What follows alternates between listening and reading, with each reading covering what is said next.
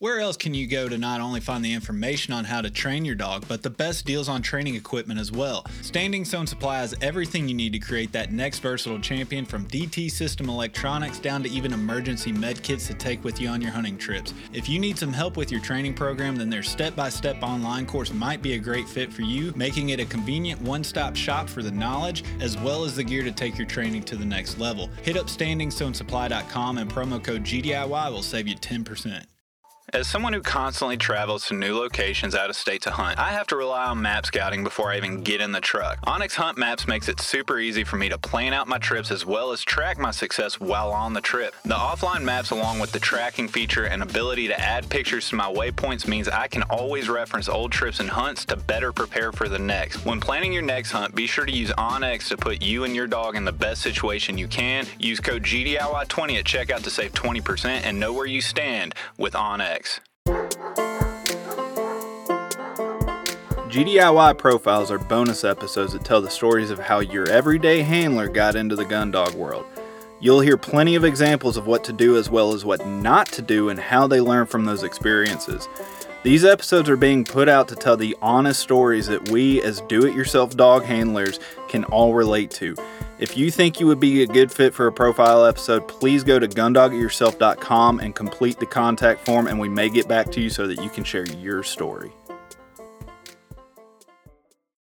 All right, everybody, welcome back to another edition of the GDIY Profile. My guest this time is Matt Millbauer. Matt, how you doing today? Doing great. Thanks for having me on, Nick. Yeah, absolutely. Glad to have you on. Thanks for making time. Go ahead and start with what we always start off with. Tell everybody where you're calling from and what kind of dog you run. Yeah, so I'm in Kennewick, Washington, which is in southeast Washington State. It's different than most people think of with Washington State. Usually think of Seattle and the Olympic Peninsula and green and rain, but over here we're in the rain shadow. So it looks more like Nevada or Utah with a lot of sagebrush and agriculture. So the dogs I run, right now I have two Springers. So I've always been a Flushing dog guy. Outside when I was a kid, we had some English Pointers. But I just got my first Springer, about a year ago. A little more over that. She's about 18 months now. And then we picked up a second one, an adult who is 2, that we just got. So I'm excited to take her out this hunting season as well.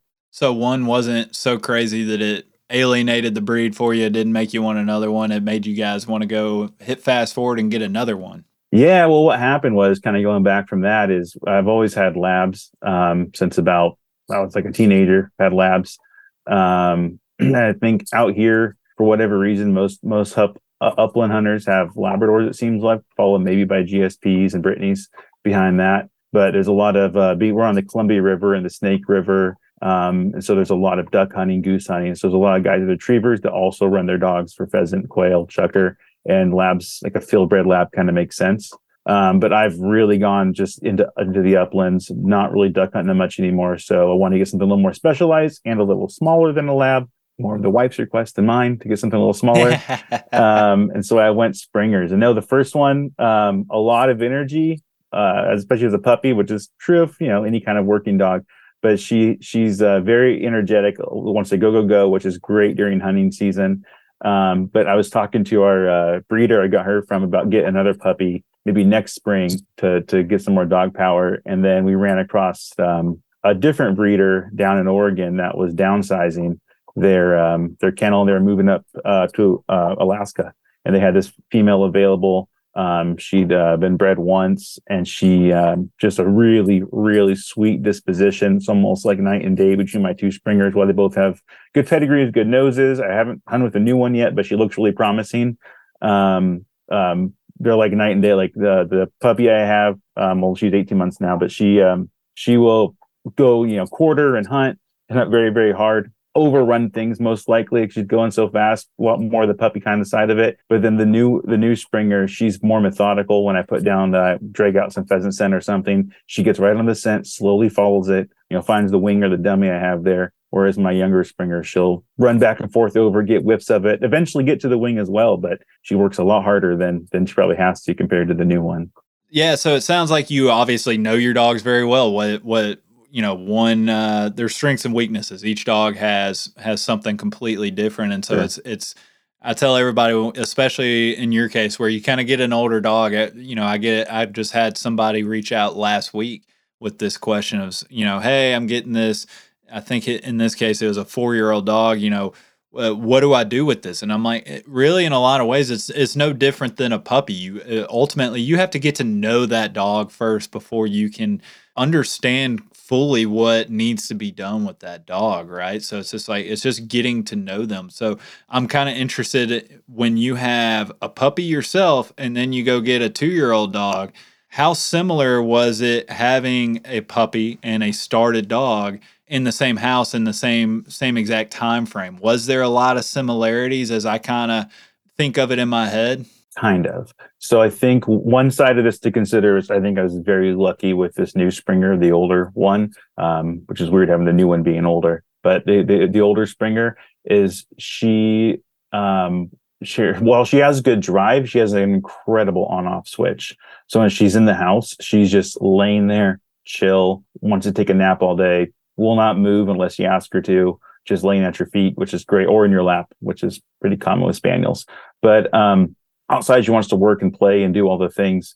So on that side of it, that's not like a puppy. Like usually the puppies, especially working dogs, are going to have a lot of energy, as especially true with my younger Springer. So it's a little different there, but on the training side of it, it is very much the same. So like this dog came and she wasn't potty trained, but we live in a neighborhood on a quarter acre with a yard and fence and a house. The dogs live in the house. So you need to be potty trained. And we were like, that was the biggest question mark for us. I'm like looking at the pedigree. I'm looking at how she's performing, how she's doing, how she's interacting with my dog and everything. I'm like, this is great. And my wife's like, she needs to be potty trained. I'm like, yeah, that might be a challenge, but she's so smart and so willing to please that she figured it out really, really, really fast. I was actually really impressed. We thought this might take a lot of work, but those two things. And I think that's a flushing dog thing. I mean, being smart, that's a lot of our bird dogs are that way.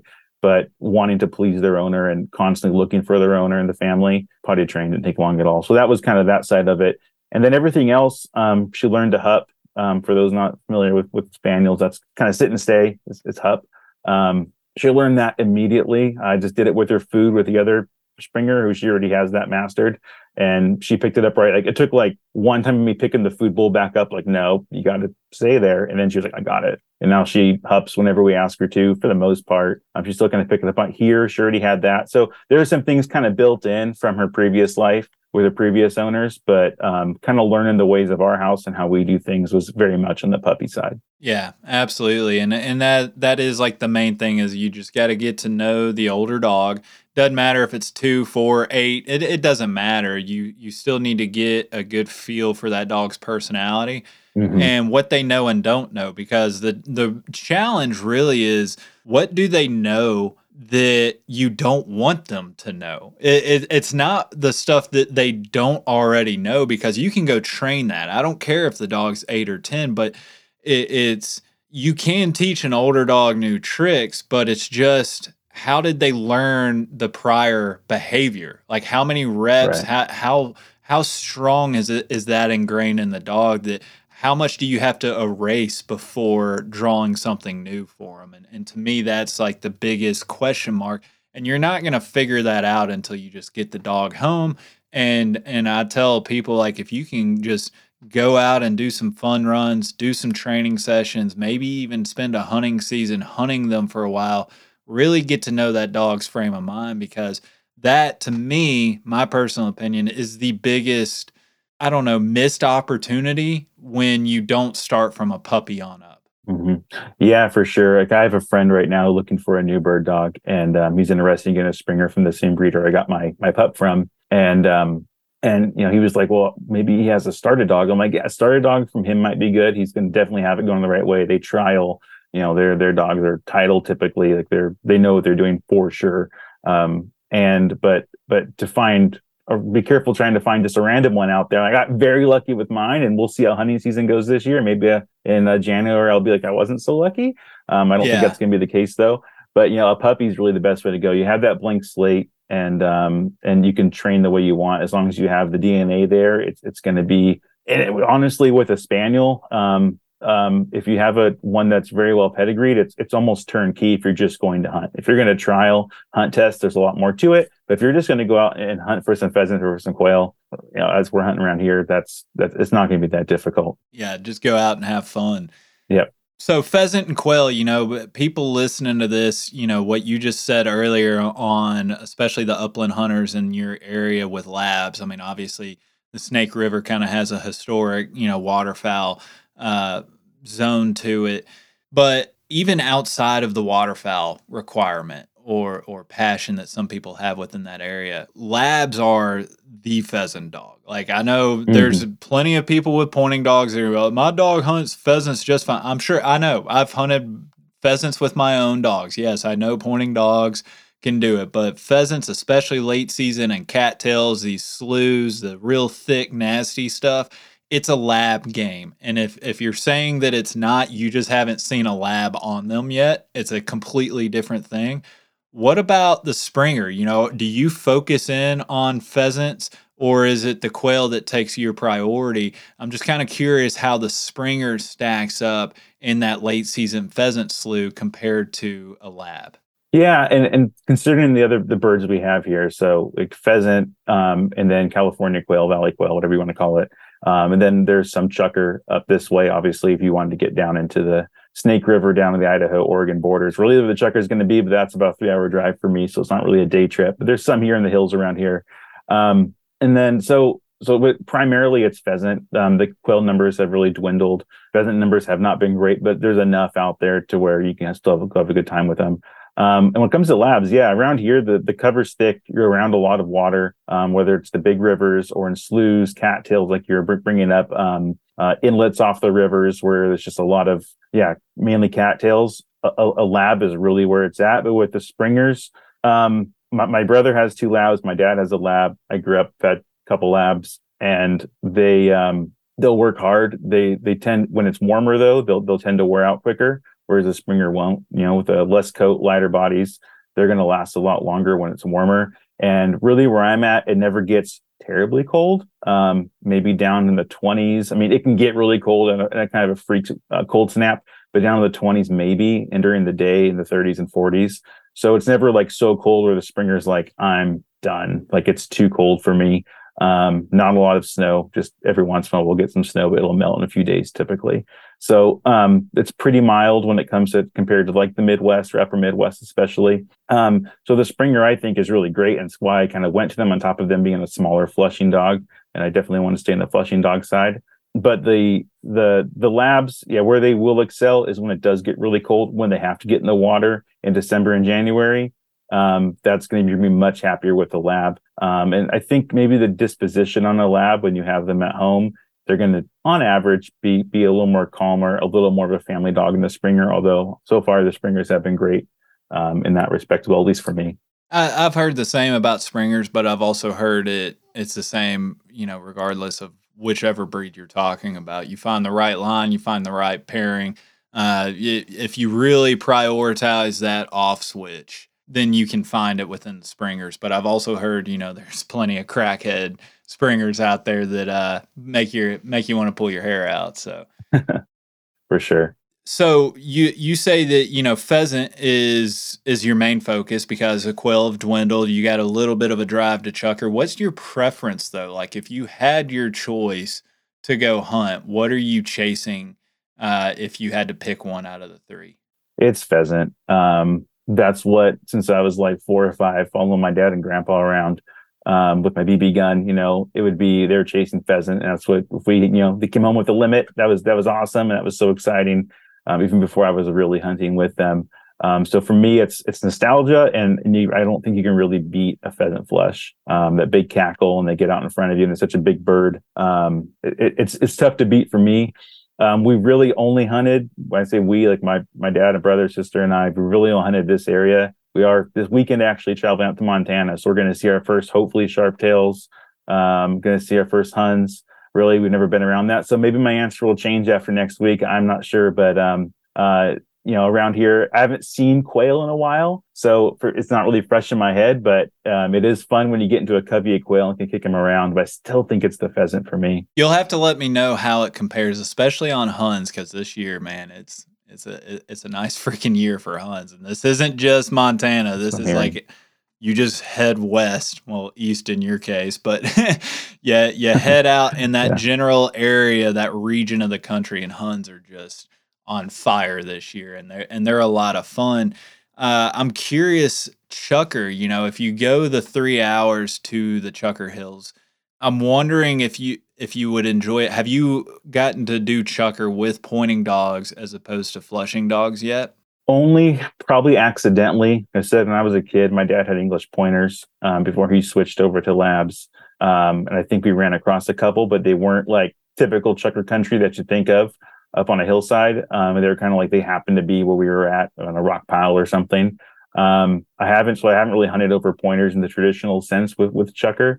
There are some hills around here pretty close within an hour's half-hour drive that there's definitely some Chucker there. Went out last year after pheasant and the quail season closed. There was like one more weekend of Chucker open. So I went out to look and we kind of found where some definitely were, but couldn't run across them. So I think this year we're going to spend a few more weekends on Chucker and see how that goes. I'm not sure how it's going to go with the flushing dog. It seems to be a pointing dog's game.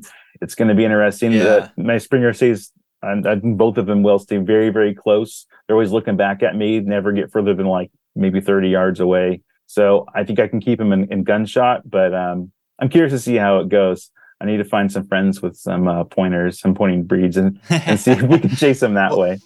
Well, it's funny. That's why I asked. I recently just got back from my first Chucker experience too. And I can see how the flushing dog on a Chucker could be... obviously, you can do it, but the thought, and again, very limited experience here, but in the Chucker Hills, some pretty rough terrain. It's a lot of very steep terrain in a lot of senses. And so, like, if you're having to walk to every location that you think a Chucker might be at for your flushing dogs to get birdie and kick them up so you can shoot them, that Chucker hunting is not going to be particularly enjoyable as much as maybe just being able to cast your dog and send them out and let them check off all the objectives without you having to walk all the way up the mountain or down and back up. And that's why I was curious if you've actually done it with a pointing dog and you could kind of compare the two.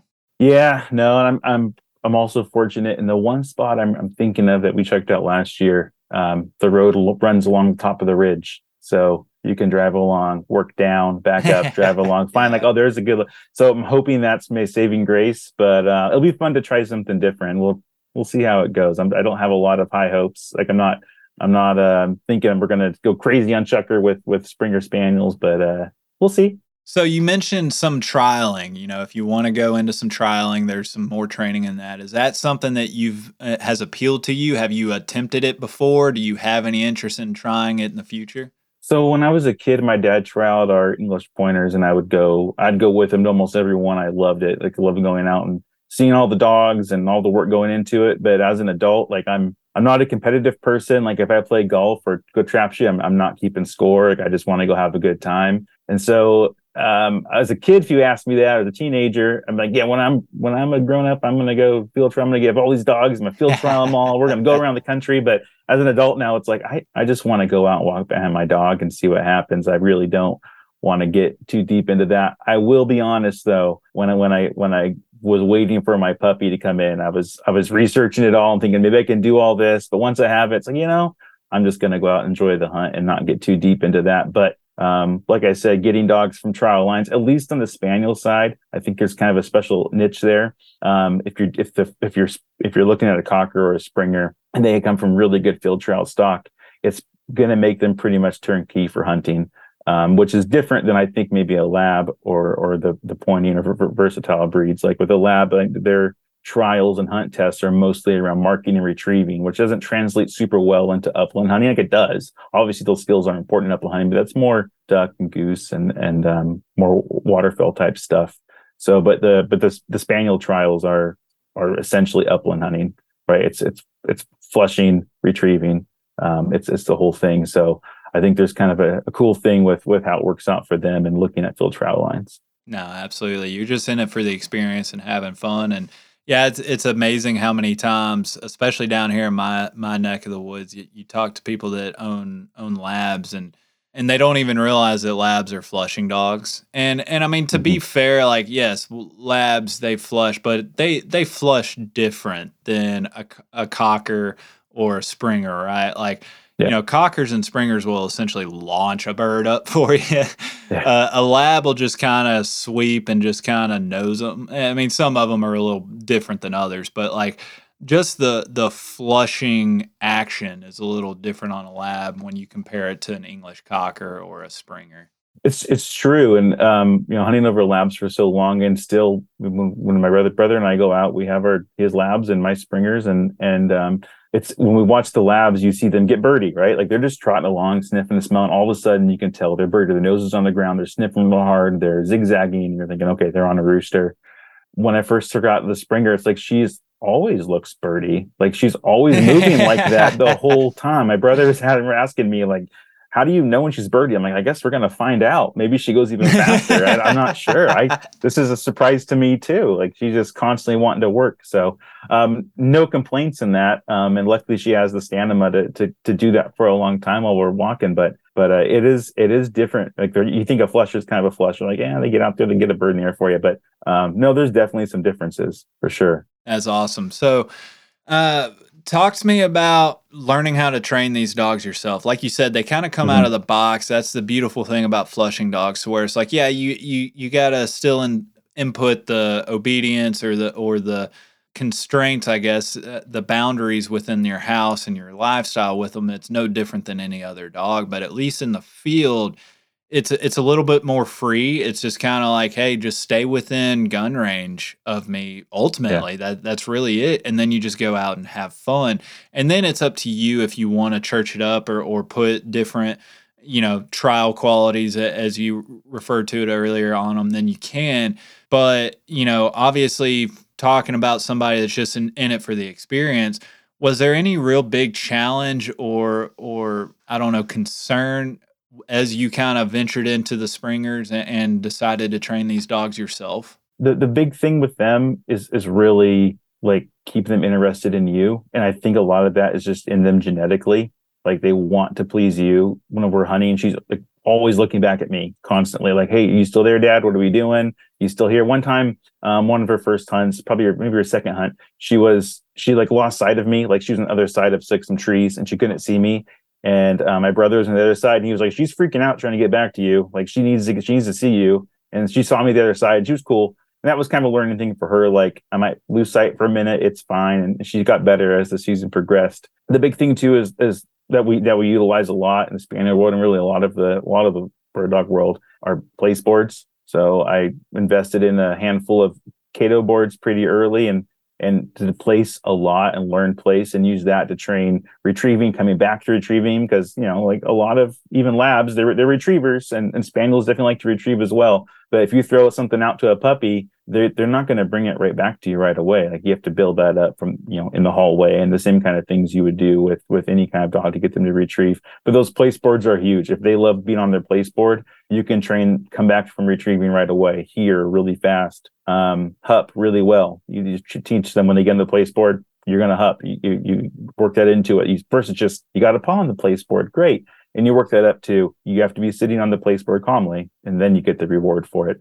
And eventually the place board, at least for me, I'm not sure if this is true for everyone, but it goes away. And it turns into all those behaviors just happen, and it's kind of keyed into their heads that this is what we do. I come when you yell here, and I fetch when you yell fetch. And when you say hup, I sit my butt down and wait for something else. And that's really, from my experience so far, not getting into the trial world or the hunt test world, that's really all I've needed. And they're already, like I said, the DNA is already there for them just to stay close. It's really, unless you really want to put a lot of work in, and I've pretty much only had flushers my entire life. I could see maybe when the kids move out someday, I have some more time, I may get a Brittany or something in that world. And see what that's like. But it's right now, without having a lot of time on my hands, it's nice to have essentially a turnkey dog just to take out and go hunting and have a good time. Yeah, no, I'd say that's a fair point. That makes a lot of sense. And I mean, kind of staying in this same vein, on all these profile episodes, I ask two of the same questions to everybody, and one of which is I always like to hear what's the first thing that comes to your mind when I say, tell me something you screwed up. Give me a relatable experience that we've all screwed up training our own dogs, but give me one that stands out into your head to where, yep, I screwed that up. I'm not going to try that again, or maybe the next time I do it, I'm going to change it a little bit. Yeah, I would say the biggest thing is indoor manners, in the house manners.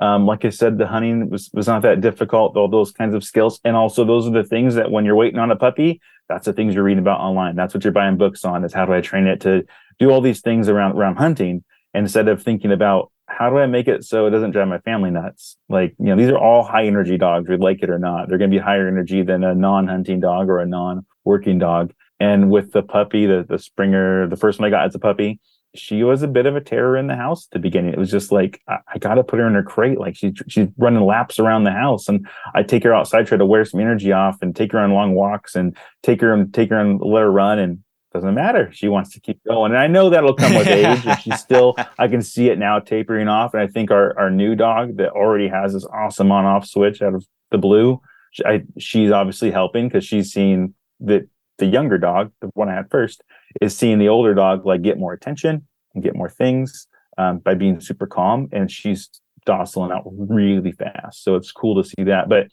that's the big thing I would say for anyone getting a new bird dog.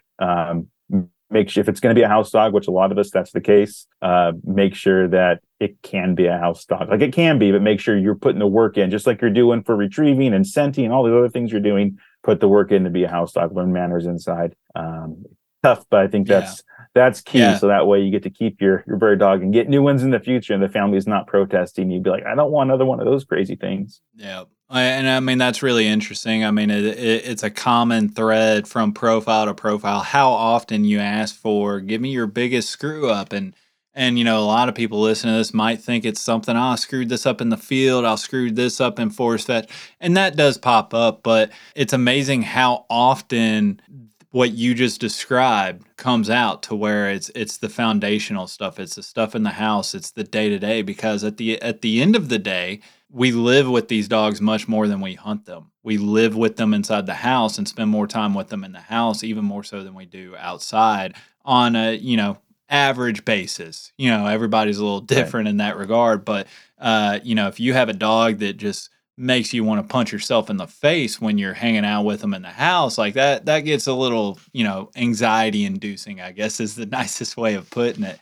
The second question that I like to ask everybody is, you've listened to the podcast for a while. Is there a certain episode, guest, or topic that really stands out to you that you particularly enjoyed, or maybe it helped you in some way, shape, or form? Yeah, really any of the Jordan Horak episodes. With him having conkers, it translates well to Springers. I mean, they're very, very similar dogs.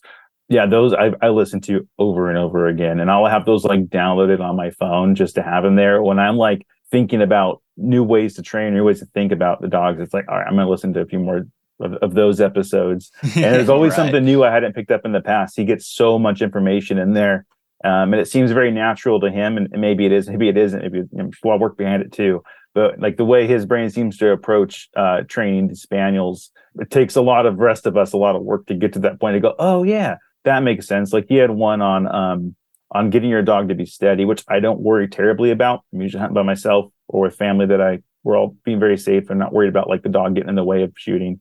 But his thing was, most people, when they go to steady their dog, no matter the breed, they'll restrain the dog and then drop out the retrieving item, and the dog has to like learn to stay there. But his thing was, no, put the dog on hup, have it sit, and then drop a tennis ball. And if the dog moves, pick it back up until it figures out, oh, I have to sit here, and then I get the retrieve. And like just doing that in the reverse way of, oh no, that's a positive reinforcement. The dog wants the retrieve very badly. And he said he didn't start it until the dog was like 10 or 11 months old. And so I did that with our new Springer, who I don't think she had much of that at all. And I had both dogs on hup in the yard, just in the yard, and dropped a tennis ball. And my younger Springer already knew this game, and she was just like, all right, we got to sit here. And the other one started walking towards me. I picked it back up, and then I did that twice before she was just sitting there staring at the ball, waiting. I'm like, oh man, Jordan Hort comes through again. So Yeah. yeah, definitely all of those episodes. Anytime you can get him on, I love having him on because there's always new things he's talking about that always blow my mind. Yeah, I always love having Jordan on, especially. I mean, even outside the flushing dog topic, you know, he's a wealth of knowledge when it comes to just dog training in general, and people really like his episodes. And I'm hopefully linking up with him in person here in a few weeks. Hopefully, I'm doing a Northwood swing, and we're gonna try and make it to where maybe we link up and maybe do an in person podcast or something. We haven't gotten to do that before. But I always love catching up with Jordan in terms of that. But, you know, the example that you give, I like that example as well. That stood out to me when I was talking to him. And really, if you take the tennis ball out of it and the quote unquote retrieve out of it, what you just described is what we talk about doing with your food dish, right? It's just like, oh, you're going to stay here on place or sit or whoa, whatever your poison is, pick your poison. And if you move, then just pick up the dog food. You know, don't restrain them, don't push them back, don't pull them back. I mean, you can do that. There's plenty of ways to do it that way. But I find, to your point, just pick up the dog food and they learn, oh, I moved, so the dog food went away. And yeah, it's not rocket science. Like when you really start breaking all this stuff out, it's amazing how you say it in just a different way. Like you said, Jordan's approach and his way of thinking really resonates and is relatable to you. So that, I think that's the biggest important thing when you're trying to find quality information and resources, is just finding the people that kind of think of it in the same light as you. Yeah, for sure. And I'm really lucky with our breeders. They're I'll give them a shout out. Rocky's Kennels in Utah. If you need a spaniel, Springer or Cocker, they've been doing Springers for a long time. I think they're kind of a little newer to the Cocker game, but they're amazing. And they're in northern Utah. Josh and Gary, father son. They're trainers. They trial. They know their stuff. Anytime I call, this is a year and a half after getting the puppy, they're still just right there, ready to go. So ready to help with anything. So couldn't recommend them enough if you need a dog, especially some good genetics and some good backing in terms of you're going to have help moving forward. You're not going to be left out on your own. Yeah, absolutely. I love it.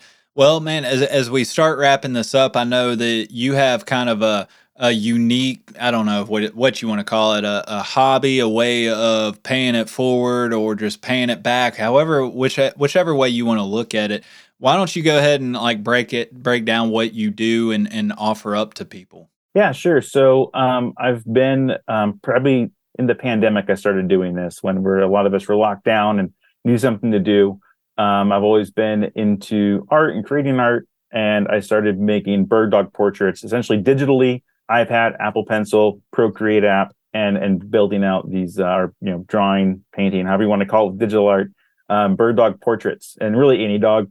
We did my son's cat, and so I did a friend's bird. But I really like to do the bird dogs. But essentially, build these portraits. I've been sharing them on social media for some time. Bird dog portraits on Facebook, and then I have a shop. It's Bauer Mill. It's like my last name backwards. BAUERMILL.shop. It said .com.shop. And there's a store, and I can turn these into stickers or magnets or whatever through that shop. People can buy them. But essentially, I do it all for free. If someone wants a dog, their dog drawn, there's more details on the Facebook page. But essentially, you can send me some high quality pictures of your dog, different lighting, so I can see to make sure I get the coloring right for your dog, and then I'll draw out one. No guarantees I can get to your dog. I get a lot of requests, and I pick out the ones I think are gonna maybe look the coolest, not maybe the most fun to draw. Definitely a hobby for me. But then I ask in return that anyone who does want to pay or donate to donate to either Pheasants Forever, Quail Forever, or any kind of habitat organization like that. Some people who aren't hunters and end up getting their dog drawn, they can donate if they're not into or know about Pheasants Forever or any of those habitat organizations, to donate to your local animal shelter. And then anytime someone buys something on my site, there's a tiny bit of profit on it. And I take that and I donate that to our local animal shelter here to help them out. It never ends up being that much, but it's something. Kind of like what I said earlier with not getting into field trialing or hunt test. If I turn it into work, I'm not going to enjoy it. If I'm getting paid for it, I'm going to stop doing this. Like I'm not going to be drawing these anymore because now it's like another job to do, as opposed to This is the hobby. I love doing this. I need some good content. This is a great way to get some content from people to draw these, and people get a cool image of their dog, a cool portrait of their dog, and hopefully they can give back to those habitat organizations or animal shelter to help those out, because they always could use it. Awesome, man. I love it. Anybody interested, check the show notes to this episode, and I'll have the link to where they can go. You can go to the Facebook page or website and look into that. But it's I always love talking to people that have really kind of unique abilities and just different things that they offer up the world. Especially the portraits and the artistic side. That resonates with me because I kind of know just how difficult and how much time can go into it, and then what you're doing to where you're not taking payment for it because you don't want to lose its meaning, so to speak. That's just admirable in a lot of ways. And the fact that, it's like, hey, if you want to give something, go give it to a conservation organization or your local shelter. That means a lot. So anybody interested in that, click the link in the show notes. Matt, I appreciate you coming on, sharing your story, talking springers. I don't get to talk flushing dogs very often, but I always enjoy it when I get to. Great. Thanks for having me, Nick. It's been a blast. Yeah, absolutely. Thank you for listening to GDIY. If you enjoy this podcast, please remember to take a moment to rate, review, and share with a friend. Also, be sure to follow us and our partners on Facebook and Instagram under Gundog It Yourself. If you really enjoy the podcast and would like to contribute even more to the future content, please check out our Patreon at patreon.com/Gundog It Yourself. Thanks again and happy hunting.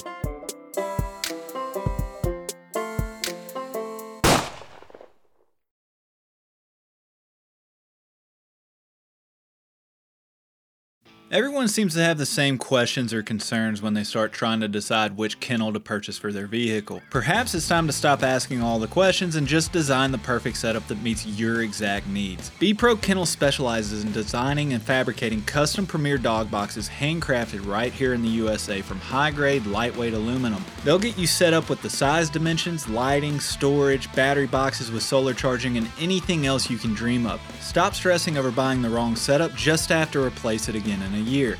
Go ahead and check out bprokennels.com and get exactly what you want. If you're considering changing your dog's food soon, then be sure to check out Eukanuba Pro Performance. Their science-backed formulas are designed to take your dog to the next level of performance. They also now have the new puppy formula to help your pup start strong and live active. When looking at all the different food options, remember Eukanuba to help power their ultimate performance. Hey, what's going on, everybody? It's Bob from Lone Duck's Gun Dog Chronicles podcast. I hope you just enjoyed the episode you just listened to. And if you did, I think you'll enjoy hopping on ours. We've got professional retriever trainers and upland bird dog trainers from across the country and world sharing their tips and tricks and great stories to help you and your dog get ready for the season. We'll see you there.